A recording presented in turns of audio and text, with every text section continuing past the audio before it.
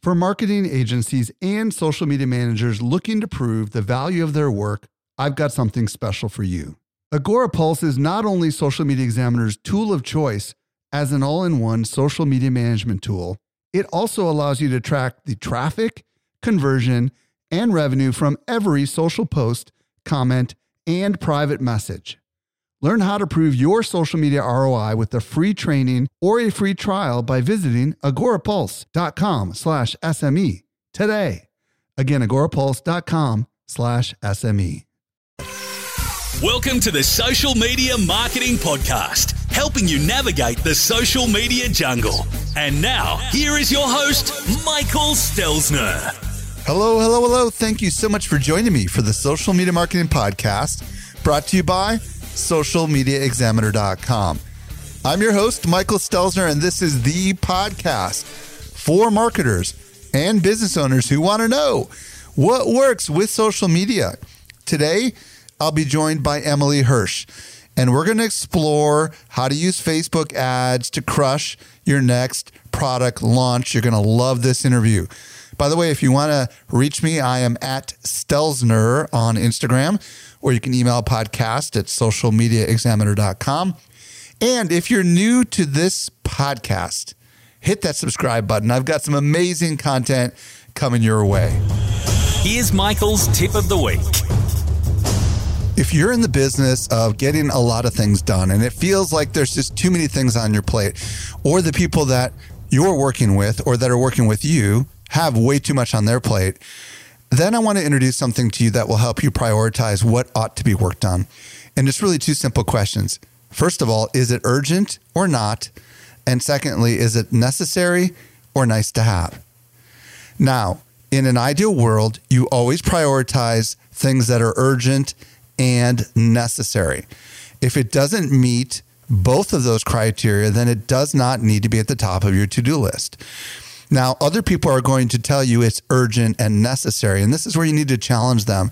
Is it really necessary? Is there another simpler way we could get this accomplished? Or is it just truly nice to have?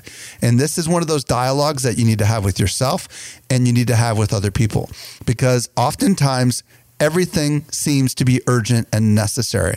But when you truly analyze it, you will discover that indeed it is not urgent and necessary. Someone else thinks it's urgent, but it's not really necessary. It's nice to have.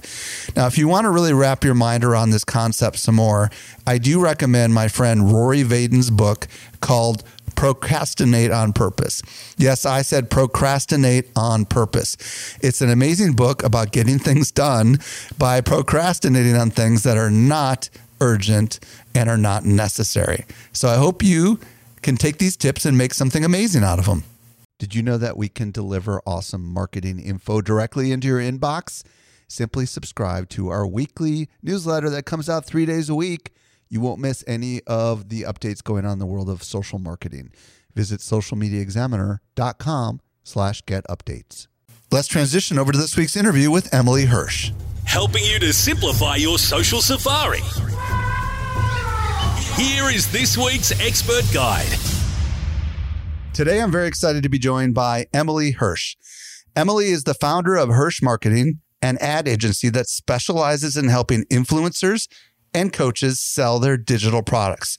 She's also host of the Hirsch Marketing Underground podcast, and her course is called Ignite Marketing for Influencers. I needed to add a little dash in there in my verbal things. Emily, welcome to the show. Thank you. Thanks for having me. So today, Emily and I will explore how to use Facebook ads to generate more sales during your next launch. And if you're selling digital products online, you're launching. Everybody's always launching. So I'm really excited, Emily, to dig in on this with you, because I know you've got some really awesome wisdom to share with us. But before we go there, I would love to hear your story. How did you get into Facebook ads? Start wherever you want to start. Yeah. So I've had my company for about 5 years, and I actually started just as a virtual assistant. It was a way for me to get into the online world doing admin stuff. And I said yes to everything when I first started and learned self-taught everything from ClickFunnels to Infusionsoft to Ontraport. And in that, I started doing Facebook ads for my clients and bought some courses, listened to podcasts of people who are now my clients, which is so fun, but taught myself everything, started doing Facebook ads and realized that was really my zone of genius, was marketing and the customer journey and looking at the strategies. So went all in with that. And about 3 years ago, started building my team, which is what pushed me to create the process that we're going to talk about today, because I had to figure out, how do I take what I'm doing kind of intuitively and teach other people how to do it to serve our clients. And so 3 years ago, I hired my first person and learned a ton in those 3 years. And now I have a team of 24 people, and we serve over 55 clients are on our roster right now. Okay, so that's a crazy story in a very short period of time. So let's just go back a little bit. So 5 years ago, you started as a VA, helping, I'm assuming, entrepreneurs. Is that right?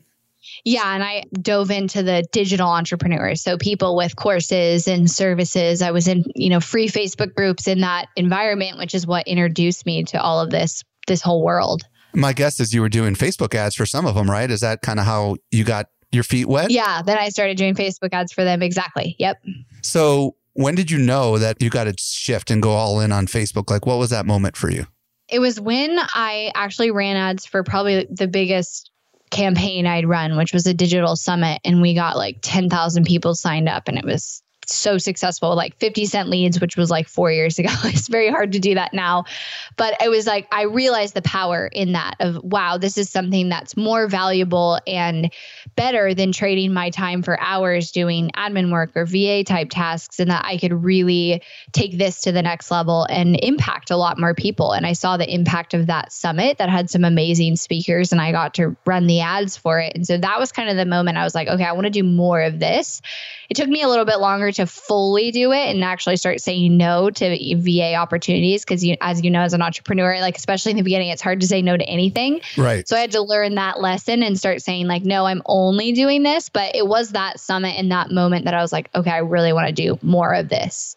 So who was your first big success story as far as a customer that you can publicly tell us about?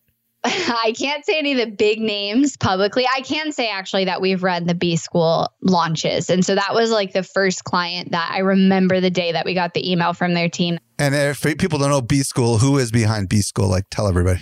Marie Forleo. So okay. She's one of the original, like, B-School was business school, and she's done it for 8 or 9 years now. And so I'll remember the day that I got that email of like their team reaching out, and I was like, is this real? Is this real that this client's interested in working with us? And so that was one of the first really big launches, that definitely first big launch, especially live launch, which I know we're going to get into that today, that we worked on and really worked on that live launch strategy with them. So you've worked with a lot of entrepreneurs at Marie's level, and it sounds like you're under an NDA with some of them, so you cannot say who they are. Is that correct? Yeah. So from there, we've done several like 8-figure launches in several big influencers that people know. Awesome. The reason why I wanted to throw that out there is because everybody, I want you to understand, like, Emily is the secret sauce behind some of the people that you all know. Yeah. People I've had on my podcast, and it's really exciting to have you here. So what I would love to talk about now is a lot of my listeners are not sure whether Facebook now is a smart platform for them to invest in, because, a few years ago when you got started, there weren't as many people advertising on Facebook. It wasn't as competitive of an environment. Now the costs are going up, and they're just wondering whether or not it's still a viable platform for them to launch on. And what do you want to say to marketers who are questioning whether it's still something worth consideration for their launches? Yeah. I mean, even though cost has definitely gone up in the last 3 years ago is different than it is today, I still believe and see every day the data behind it being the most inexpensive advertising choice to reach more of your ideal customer during your launch. So with organic content and just posting your launch, I mean, you only get to go as far as your audience is big. So, your list, and you're limited to that whenever you launch. And so with Facebook ads, you're able to reach however many more people you can reach. And it really depends on the budget you spend, but you're able to just expand that reach. And if you've done a launch before, or if you've watched a launch, like there's so much work that goes into the launch itself and the content and what you're going to put out there and how you're going to connect with the audience, that limiting yourself to organic or, trying to play this small game on maybe another advertising platform, you just won't make the splash that you can make using Facebook and Instagram ads. And I've honestly tested, Google ads and YouTube and LinkedIn, and Facebook and Instagram still is the cheapest, mostly because everybody's on it. Most people's ideal audience is on Facebook and Instagram, and it's an inexpensive way to reach thousands more people than you could reach otherwise. And some of your clients are obviously already have really big email lists and really big audiences, yet they're still using Facebook, right? Right. And plenty of your clients probably don't have what Marie Forleo has. And Facebook ads are absolutely necessary in those circumstances, right? Exactly. They don't have the huge list and the huge brand that some of your clients have built. So it becomes even more, I would think, essential for some of the smaller influencers. Is that a fair assessment? Yeah, exactly. I mean, if you don't have that large audience, which like you said, they're still using Facebook ads with that audience, but you've got to figure out how to get the people to look at the content one way or another. Right. So you've worked with a lot of different customers, and what are some of the mistakes that people seem to make, or the biggest mistake maybe that a lot of influencers or coaches or, people that are selling their insight, what are the biggest mistakes they seem to make when they're doing advertising? Yeah. So I think one of the biggest mistakes people make is they don't do enough pre-planning and have that pre-launch phase when you build up excitement around your launch. You start gathering leads in a really strategic way. So for example, a lot of the launches we do, we'll start actually running strategic ads for it a couple of months, sometimes 1 to 2 months before the launch itself happens, and growing the list with leads that's ideally your ideal customer for your launch. And then planning out every phase of your launch. Most of the time in the launch, you have multiple things. Maybe you have a video series and then a webinar, or you have a challenge or different things happening. And so each phase of the launch requires certain ads and certain messaging with those ads. And so the mistake people make is they sometimes go into a launch like, okay, we're going to run ads. We're launching in a couple of weeks. And let's just run some general ads to our webinar or general ads to our video series. And it's so much more powerful to get into the layers and then also have that pre-launch phase. And so a lot of times we'll look at the sales number for the launch itself and say, okay, where does our list need to be before we start launching in order to achieve that sales number? And we'll work backwards there. Like I said, sometimes 1 to 2 months beforehand in actually planning that out. So when you say list, you mean email list, right? Is that what you're referring to? Yes. So what I'm hearing you say is a lot of people that launch, they just decide they're going to launch and they plan for their launch, and maybe it's a week or 2 weeks or 3 weeks and then they're done. And what you're saying is, hey, you should be working a long time in advance to generate new people onto your list so that, I'm assuming, you can eventually start marketing to them through other channels, right? Is that kind of what I'm hearing you say? Yeah. And it's really like 1 to 2 months. You don't want to have a massive gap because then you obviously start to lose people. So you're building up this excitement before the launch. But exactly, you're building that up so that you have people who have trust with you. What you do leading up to a launch and kind of in between launches is sometimes more important than the launch itself. Yeah, I love that. Okay, so you have your own unique methodology, and I would love to kind of talk about it at a very high level of what it is. Well, actually, before I go there, if there's any other mistakes that you want to talk about, feel free to talk about them before you answer my next question. But I would love to understand your method. So what is your method at a high level? And if there was some other mistakes you wanted to mention, feel free. Otherwise, let's just go right into your methodology. Yeah, no, those were the main mistakes. So let's go into that. So I call it the Hirsch process. Like I said, I created this because I had to learn how to train my team. So that's how it originated. But it's 5 steps. And here's like the overview. So the first step is strategize. It's the foundational work that you'll do before you run ads. It's setting the foundation, which we can go into more detail on that. But it's planning the budget, planning the strategy, planning the messaging around it. The next step is your brand awareness and your visibility. And a lot of people skip over this because they think, oh, I'll just post on social media and do my organic content. But you can actually be strategic and have your organic content and your posts and, your videos or your podcasts or your blogs and turn those into ads with a very small amount of budget so that you're also growing that, what we call a warm audience, people watching your videos, people downloading your podcast, viewing your website, and that can be used for future retargeting. So that's step 2. Step 3 is lead generation. So that is usually, especially in a live launch in a digital product or service space, is where 80-90% of your ad budget goes. And it's getting those leads into the webinar, into the video series, into whatever that main experience is. The 4th step is sales. And so that's where you create strategic retargeting ads. So you're sending people to your offer and to those actions you want them to take after maybe they've watched your webinar or visited your video series pages or some examples. And then the 5th step is scale and optimize. And in my opinion, you're always doing one of those, especially in an ongoing marketing campaign. But you're constantly coming back to your numbers and saying, okay, what is working here in this strategy? What can we do to improve? What are action items based on all of these stats? And can we justify spending more money? And if we spend more money, how much should we make from that? And so that's the 5th step that you're always coming back to and kind of analyzing those numbers. So at a high level, you've got strategize first, and then you've got brand awareness. 3rd, you've got lead generation. Then you've got sales, and then you've got scaling and optimization. So let's start with the strategize thing. But let's start with the strategize component. What do we need to be thinking about when we're thinking about strategizing? Yeah, so there's 3 main pieces. First, do you have a very clear definition and understanding of your ideal customer? And a lot of people, when they hear that, they're like, yeah, I got that. I know that. But I hear it so often. People are like, I thought I knew my ideal customer. And then I started, really questioning it. And I was just barely scratching the surface. And it's critical in your marketing that you can go, 3 layers deeper than anybody else on the newsfeed with your ad copy, with your hook, with your webinar title, and all of those things. So making sure you're really clear on who that ideal customer is so that everything you put out that's free content or your lead generation, it's attracting the customer, because our ultimate goal is obviously to sell what we're offering. And so we want to make sure there's no disconnect in attracting that person. So that's the first thing. Wait, real quick on the clear definition of the ideal customer.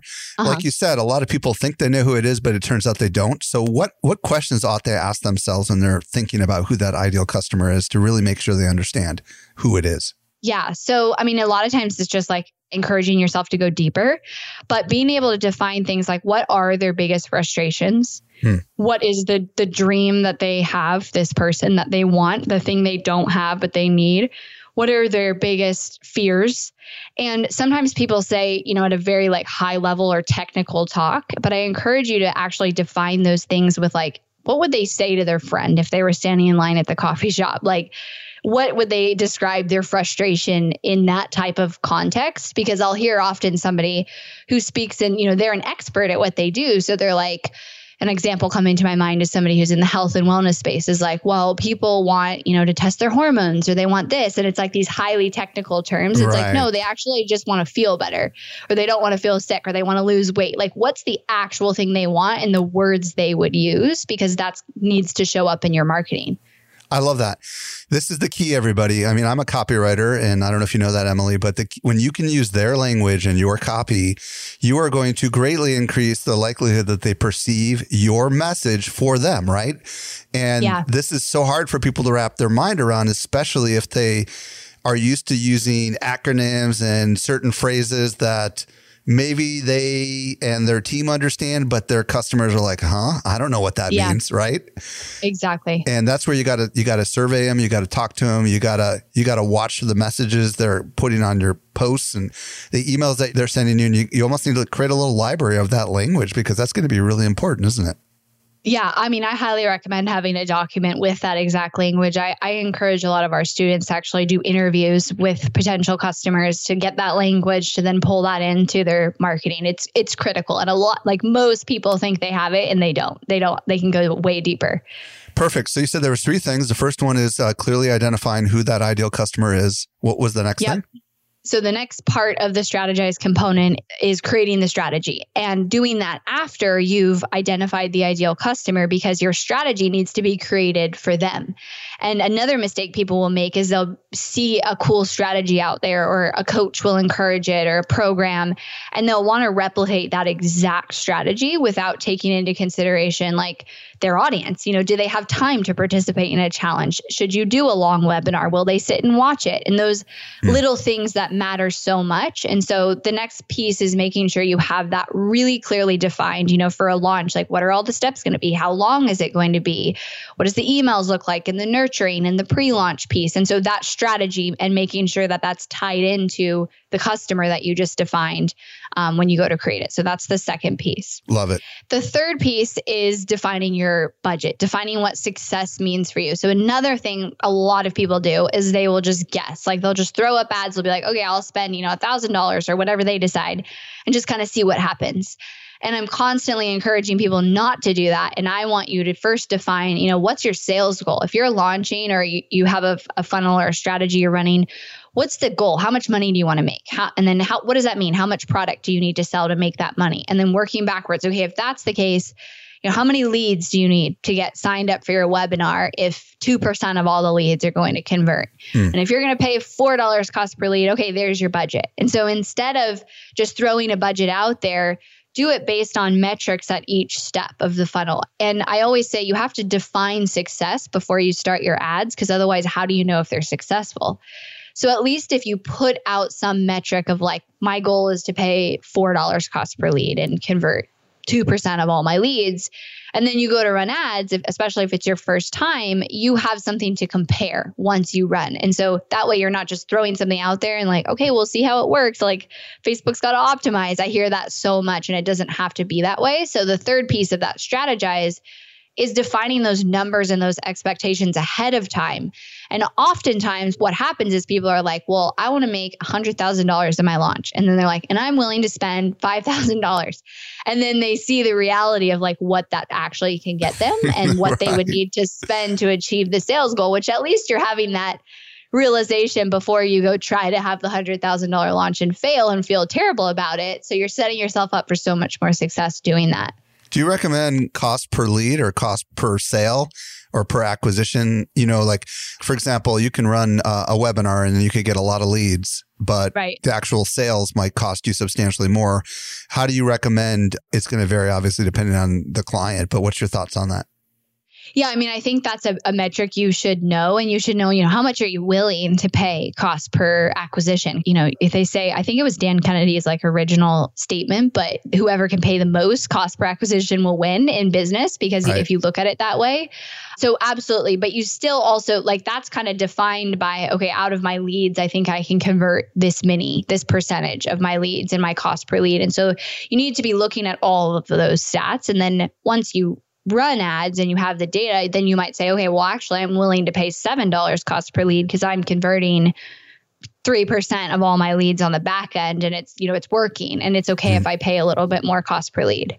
Right. And of course, if your product is expensive, you'd be willing to pay more as well, right? So if you're selling something that's $100 versus $1,000, I would imagine you'd be willing, and it's an online product that has a lot of margin, you could pay a higher cost per acquisition and therefore outbid other people on the auction, right? Exactly. Perfect. Let's talk about brand awareness. That's the second part of your strategy, right? Yep. Yeah. So visibility and brand awareness is basically combining what you would think is social media, organic content with a small amount of your ad budget, like 3 to 4% of your ad budget. You actually promote that content to build trust and credibility with your audience. I usually recommend it's like one form. It's either your podcast or it's videos directly on Facebook or a blog post, whatever your like main way of putting content out there is. And then you actually put budget behind it and target cold traffic, people who don't know about your brand, have never come into contact with it before, with the goal of getting them to consume that valuable content. And then they can end up in our warm audience buckets of people who have been to your website, people who have watched your videos, people who have engaged with your Facebook or Instagram. And you can actually then target those down the, you know, on the next step. And so this is small amount of budget, but creating content and then making sure that that content is strategically chosen for that ideal customer we defined and making sure it's cohesive. So if you're launching, for example, you would maybe do a month of like weekly Facebook Lives and the topics would all kind of relate and lead to the launch itself. And so you're attracting that person who then is going to be interested in signing up for your video series or for your webinar. And the one difference of just organic social media is that you're spending some money on it. And people don't normally see that and see the benefit of growing your warm audience, but it's really critical that you continually do that. This is fascinating. So what I'm hearing you say is if you publish a video on Facebook or you go live on Facebook or you have a link to an article of useful content, something along those lines that you know is strategically designed to be attracting the audience and warming them up for what's going to be your launch, you ought to take just a few percentage points, maybe 3% of your budget, and target cold traffic to those individuals, basically because they're, first of all, they don't know who you are, right? So better to target something free to them. Is that what I'm hearing you say? Exactly. Yeah. You're building that trust. And a lot of it with a launch happens before the launch. So it happens the 1 to 2 months before you actually start launching, because then what you can do is use those audiences to target to, let's say you're doing a webinar, target them to your webinar. And then most likely you're going to get a cheaper cost per lead, but also even more importantly, a more valuable lead because they've already consumed your content in some way and began to build that trust and that credibility with you. So they're more likely to buy then on that webinar. So of the people you target, those that engage with your organic content can be an audience that you can later target for the other stuff is what I'm hearing you say. Yeah. And there's all different audiences on Facebook. I mean, you can target people who have watched 25% of your videos, 75% of your videos, people who have visited web pages, specific web pages, engaged with your Facebook ads, sent you a DM on Instagram. There's all these different audiences you can create, and they're, you know, your warm audience buckets that you can then target. Have you found certain kinds of content like non-live versus live versus the written word, whether it be a post on Facebook or a post on your website, seems to create more engageable traffic that you could later target, or is it highly variable depending on the audience? I would say for the most part, the top two I see are video and podcast, obviously, because that's just a next level of connection when you're hearing someone's voice or seeing them speak. Recently on Facebook, you know, shorter videos do better. People don't really sit there and watch a 20, 30-minute video. So more like a 3 to 5 minute quick tip video is doing well. And then podcasts obviously do well. And the key with podcasts is you've got to send people to your website, the show notes page on your website, because you need to get that pixel. Oh, so that you have the retargeting capability. Exactly. Yeah. You can't send them to iTunes because you won't get the... I was going to ask that. You totally. Okay, got it. So the idea is you're sending them essentially to an article, even though the article contains your podcast player in there, right? Yep. And then once they get there, they'll decide to listen with the embeddable player or go and click on Google or Spotify or whatever, right? Exactly. Very, very interesting. I like that a lot. And, you know, I've never really ever considered something like that. And some people are like, that's really fascinating. And it really is true that people who listen to podcasts tend to listen to lots of podcasts, right? So once they subscribe and they're, you know, you're in their ear like we are right now together in so many people's ears on a regular basis, it does establish that intimacy that's pretty powerful. So really, really fascinating that audience is super, super targetable. And it makes sense because it's a longer amount of time we spend together, right? Like on Facebook, you're talking about seconds, right? Or minutes, but we're talking like many, many minutes in the case of a podcast. So very powerful. Exactly. Okay. So anything else on visibility and brand awareness, or should we move on to lead generation? No, let's jump into lead generation. So people with a digital product and service business, this is where a majority of your budget will go during a launch or with a funnel. This is where you're getting people into that first step, whether it's a video series or a webinar or a challenge, you're getting people to register for that free experience.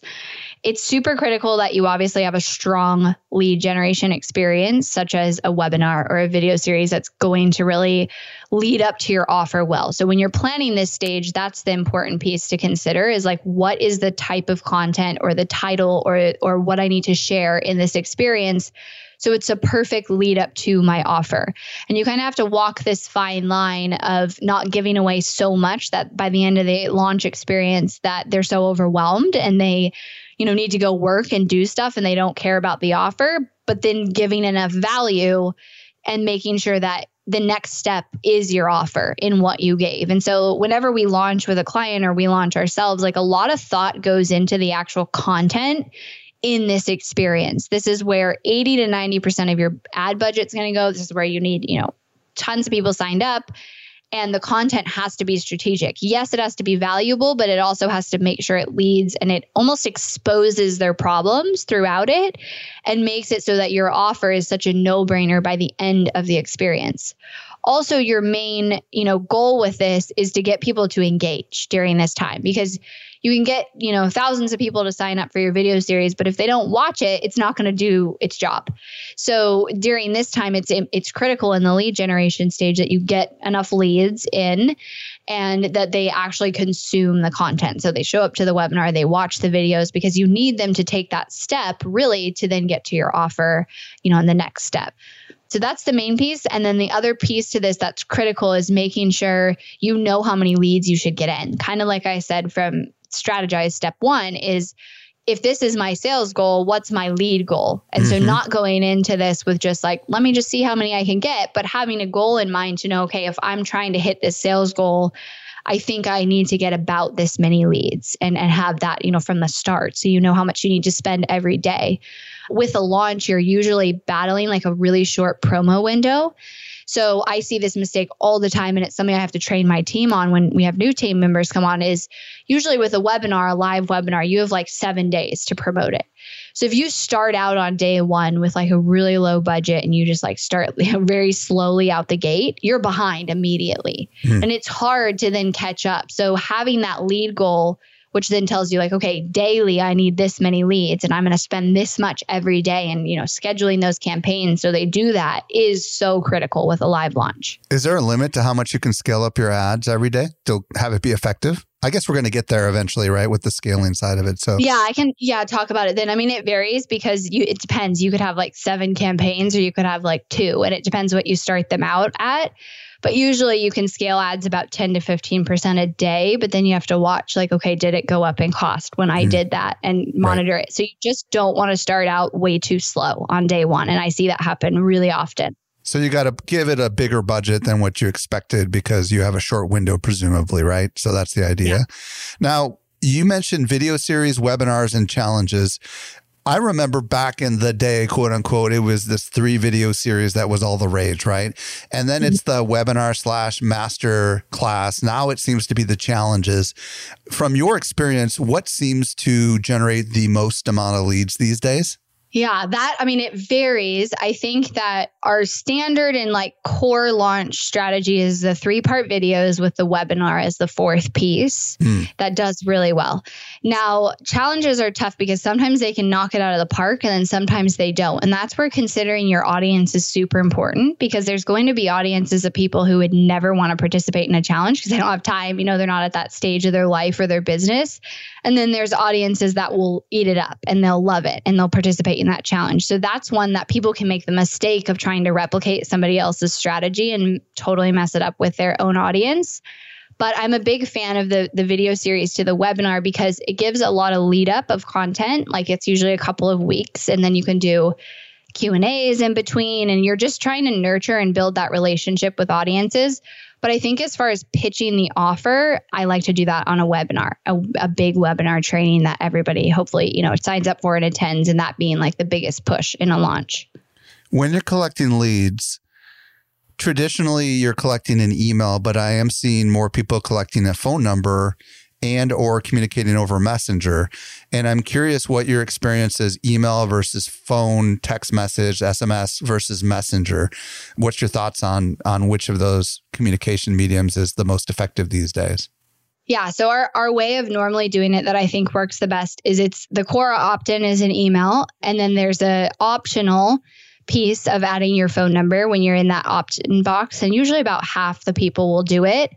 And then on the thank you page, I love putting ManyChat, and you have to have an incentive, like get your workbook or some sort of content that you get if you click that button that goes to ManyChat. I do see a lot of success with ManyChat supporting with like getting live attendees on a webinar, just sending them a message right when you go live. We usually see like 50 to 60% of people will take that additional ManyChat option. So that way you're really getting all three, but I still think email should be the core piece. And then the other two are optional, and hopefully you get a large percentage of people who take you up on that.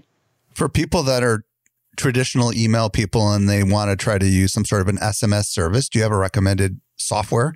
Like ManyChat is ideal for obviously traditional Facebook Messenger stuff, but what are you using for the telephone side of it? Is there any tech that you would recommend to anybody for the SMS message? Yeah, I don't know all the options. I think like whatever will integrate, because we use Ontraport and integrate it through there. So whatever is going to integrate easily with your email provider, email software is the best option, which you could probably ask them, like, what's the top option that's going to work with my email software? Because you want it to ideally be all in there. Perfect.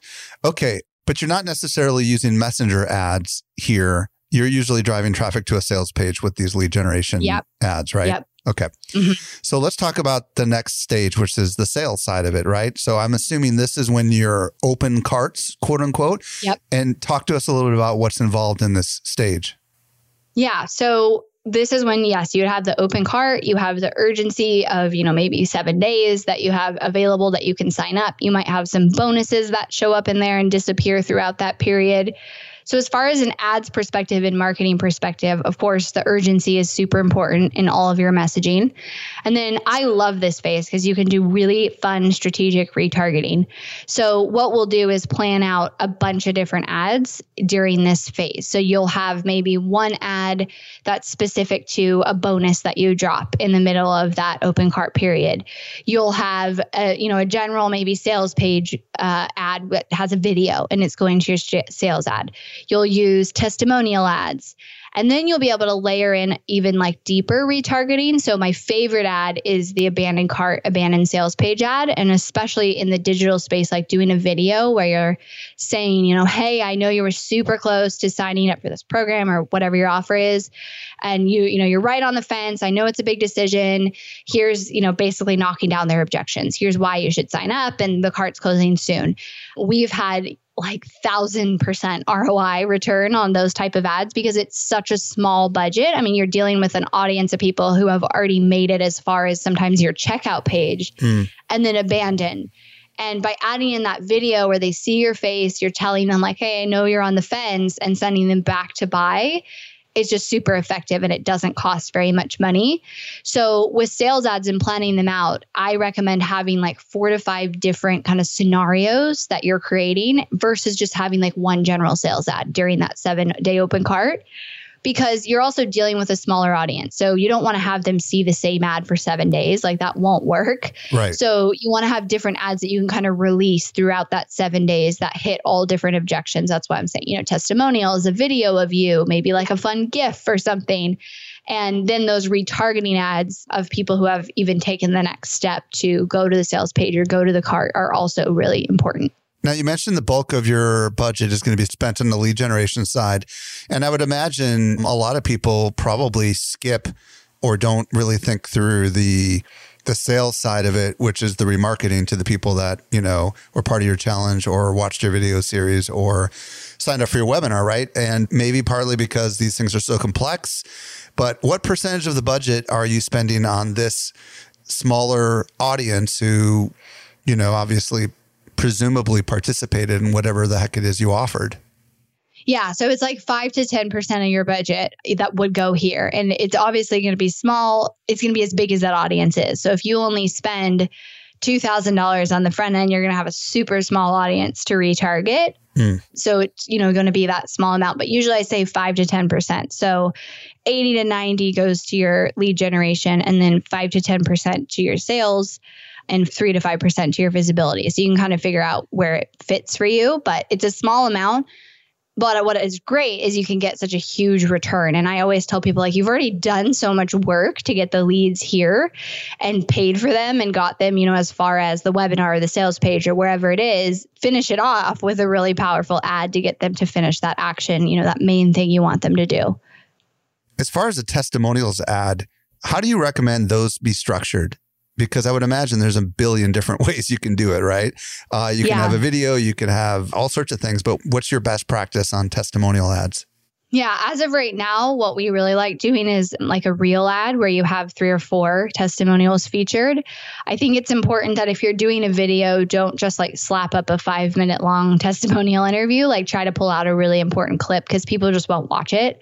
Also doing like a graphic with a quote with their face is very effective. As long as it shows their face and clearly pulls out like an important statement. So whether that's in a video clip or a graphic, you should test both. I mean, both can work and do work, but I think that's the key, is that you don't make it really hard for the person to pull out the important information from that testimonial. Now, when you said like 3 or 4 testimonials in one ad, are you talking like a carousel, or are you talking about like a long text ad, or what are we talking about here? Like a carousel ad, you'd still have body copy, but a carousel ad where you're featuring 3 or 4 testimonials. Now, I heard that Facebook is no longer penalizing for the 20% text rule. So I would imagine this makes it easier to throw the testimonial into a graphic. Is that right? Yeah.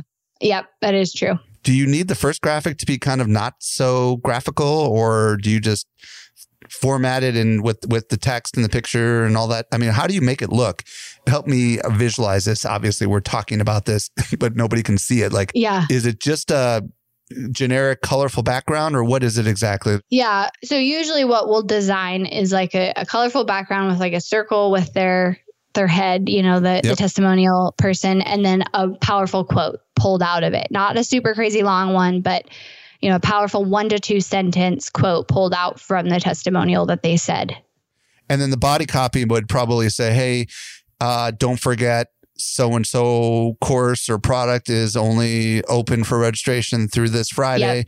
And if you're on the fence, here's what some of my students had to say, something along those lines. Is that kind of where we're going with that? Yeah, exactly. So we talked about the abandoned cart, the testimonials ad. What other kind of ads should we be thinking about? And maybe you said it and I missed it, but during this sales cycle. So if you have any bonuses, like sometimes people will do a pop-up bonus in the middle of the 7-day period, because the middle can be the time where you lag sales. Doors are closing in 24 hours type of ad. You wouldn't say that because obviously it'd run, but like doors closing soon being like capital at the top of the body copy or in the headline or something, just like doors closing soon ad is great. The bonuses. And then, sometimes people do, I recommend doing like a video of you that you test is just like cart is open, it closes this day type of video. And you can run that as long as it's working for the full 7 days, or you can run it for a portion of that. Quick question. What about the learning? Isn't there a phase where Facebook has to learn something before they start showing your ads, or is that not true with the remarketing stuff? Well, it's not before they start showing your ads. They'll still show it, but they say like, oh, it's in learning phase. I'm still learning what's converting basically, but it's not as relevant with retargeting because you're targeting this audience you chose. So you want them all to see it, and Facebook's going to show it. Perfect. And do you recommend having all these different variances of ads competing to the same audience of the people who quote unquote saw the webinar, for example? Or do you recommend like, maybe having different ads show on different days? I don't know. Like, how do we work all this together? I'm curious. Do we just have them all throw all these different ads at the same audience at the same time and let Facebook figure it out? Or what's your thoughts? Yeah, not at the ssame time, because usually they'll run, the frequency will go up and they'll usually run out of steam. So normally what we do is layer them in. So, you've got one general sales ad that you maybe start with, the cart is open, that runs for a day or 2. And then you've got a testimonial ad you can push in after that. And then you have maybe a bonus ad that happens mid-launch and you push that one in. And then the whole time you do have your abandoned cart and sales page ad running only to people who have done that action, which will be small. Right. So no, you want to stagger them and you want to watch that frequency score, and you want to have something at least every 1 to 2 days that you put a new ad version out. So it's like constantly fresh. And really during this period, you're just trying to be like in their face, almost top of mind. Like they cannot forget that the cart is open to your product and that it's going to close on this day. And so you want to just show up multiple times like that. Do you recommend using all placements, or do you recommend customizing it for Instagram and Facebook Instagram stories and Facebook and all that fun stuff? So right now, currently what we see working the best is automatic and letting Facebook choose the placements. It didn't used to be like that maybe a year ago, but as of now, that's doing the best. Perfect. Now let's talk about the last part of the process, which is the scale and optimize. Talk to us about that. Yeah. So in a launch, a lot of the optimizing and scaling happens like when planning for your next launch, because during it, yes, you're optimizing, but I'm a fan of having your budget pre-planned, having your daily budget pre-planned, and having, your audiences even all planned out, which is kind of what you have to do during a short promo window. And then you're obviously scaling, what's working and turning off what's not working and doing that. But where I really focus with this step is taking the data and then comparing it to those goals that we set in step 1 and figuring out, okay, based on this, what do I need to improve? What worked? What didn't work? And a lot of success from launches comes from what you do in between and what you do to fix the next one. And so what you don't want to do is just be like, well, I'll just two things that people do. They either go do the same exact launch, not changing too much and not really looking at the data of like what worked and what didn't work. Or they had a successful launch and they're like, okay, let's change everything and go do this whole different version of a launch next time, which also you don't want to do because then you're starting at square one with the testing. So you don't want to just end your launch, walk away and then hope you can do it again. Look at the data and compare it to the goals. So I mean, like, what was the actual cost per lead that we paid? And what was the sales conversion? What was our webinar show up rate or our average watch time on our videos? Where did people drop off and stop engaging? Where did we, feel like we lost people? Another thing is sometimes people will do, a format like video series to webinar. Well, actually going in and paying attention, like, did the buyers sign up for the video series and the webinar, or did 85% of them come from the webinar itself? And should you spend more money next time on that webinar? And so it's so critical to look at that and even look at data and the numbers. But I'm a fan of actually even diving deeper and going into the contacts who bought and kind of doing an analysis of, how long were they on your list before they bought and what was the things they did? And so that you can put your money where it works and take it away from where it didn't work. Moving into your next launch or your pre-launch or what you do in between your launches, this is so critical. Emily Hirsch, this was spectacular. Good. I could keep going, but I want to honor your time. Where do you want to send people if they want to discover more about you and your agency and all the great things you've got going on? Yeah. So my website, hirschmarketing.com. There's no C in Hirsch. Everybody puts a C. So if you're listening, it's just HIRSH. I have a podcast that comes out twice a week. They're like quick 20-minute, really valuable episodes. We also release a Hirsch marketing report every month that just tells you, here's what we're seeing that's working. Here's what's not working. We show you all the top converting ads in different industries or funnels so you can get that insider information. Tell them the name of your podcast again. Hirsch Marketing Underground. Awesome. Emily Hirsch, thank you so much for sharing all your wisdom and insight with us. We're better off as a result of it. Thanks so much for having me. It was so much fun. If there was anything we mentioned and you missed it, we take all the notes for you. Simply visit socialmediaexaminer.com/432. If you're new to the show, hit the subscribe button. If you're a longtime listener, let your friends know. I am at Stelzner on Instagram. This brings us to the end of yet another episode of the Social Media Marketing Podcast. I'm your host, Michael Stelzner. I'll be back with you next week. I hope you make the best out of your day, and may social media continue to change your world. The Social Media Marketing Podcast is a production of Social Media Examiner.